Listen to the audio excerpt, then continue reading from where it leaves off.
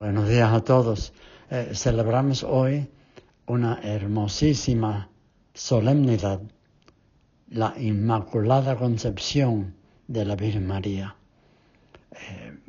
Siempre ha sido una fiesta muy bella, alegre, contenta, y ella nace como una promesa.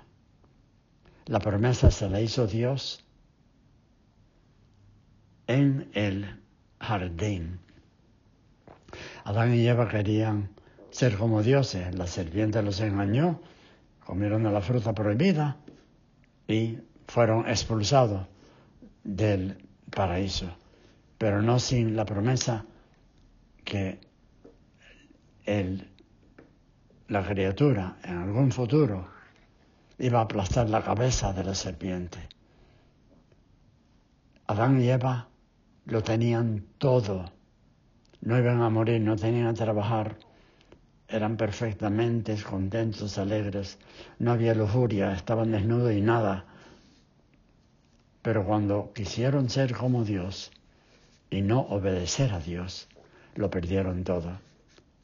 Entonces pasaron siglos y siglos, y para extirpar ese pecado en la raíz, es como una persona que tiene un cáncer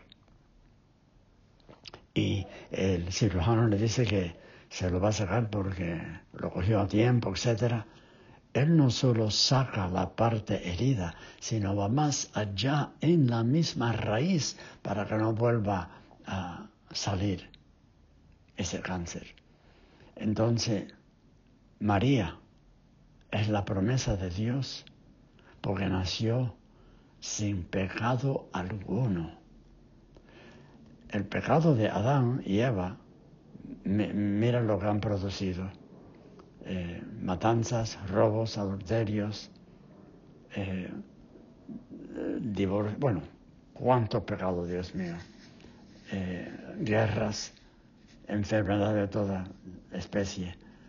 Pero ahora nace María pura e inmaculada. Dios la purificó antes de nacer. Entonces no tiene pecado ninguno porque Él vio que ella iba a ser una mujer abierta a ser la sierva del Señor. Y ese es el correcto plazo, la correcta relación entre Dios y nosotros. Él es Dios, no nosotros. Nosotros somos sus siervos. Entonces ella nace y nos da el camino a que nosotros podamos vencer el pecado. Poco a poco vamos llegando a ser más puros e íntegros como la Virgen María. Y algún día gozaremos todos de esa misma pureza, sin pecado concebida ella, y seremos nosotros sin pecado en algún futuro, porque nace de ella también el Hijo, que nos da vida, que nos aplasta, que nos perdona los pecados y nos lleva a una vida más pura e íntegra y al final de los tiempos absolutamente puros. Este regalo, esta promesa de Dios está en cada uno de nosotros, y de día en día, por más que escuchamos la palabra de Dios y procuramos hacer lo que Él quiere y no lo que yo quiera, más puros y santificados seremos. Que viva la Virgen, la Inmaculada Concepción.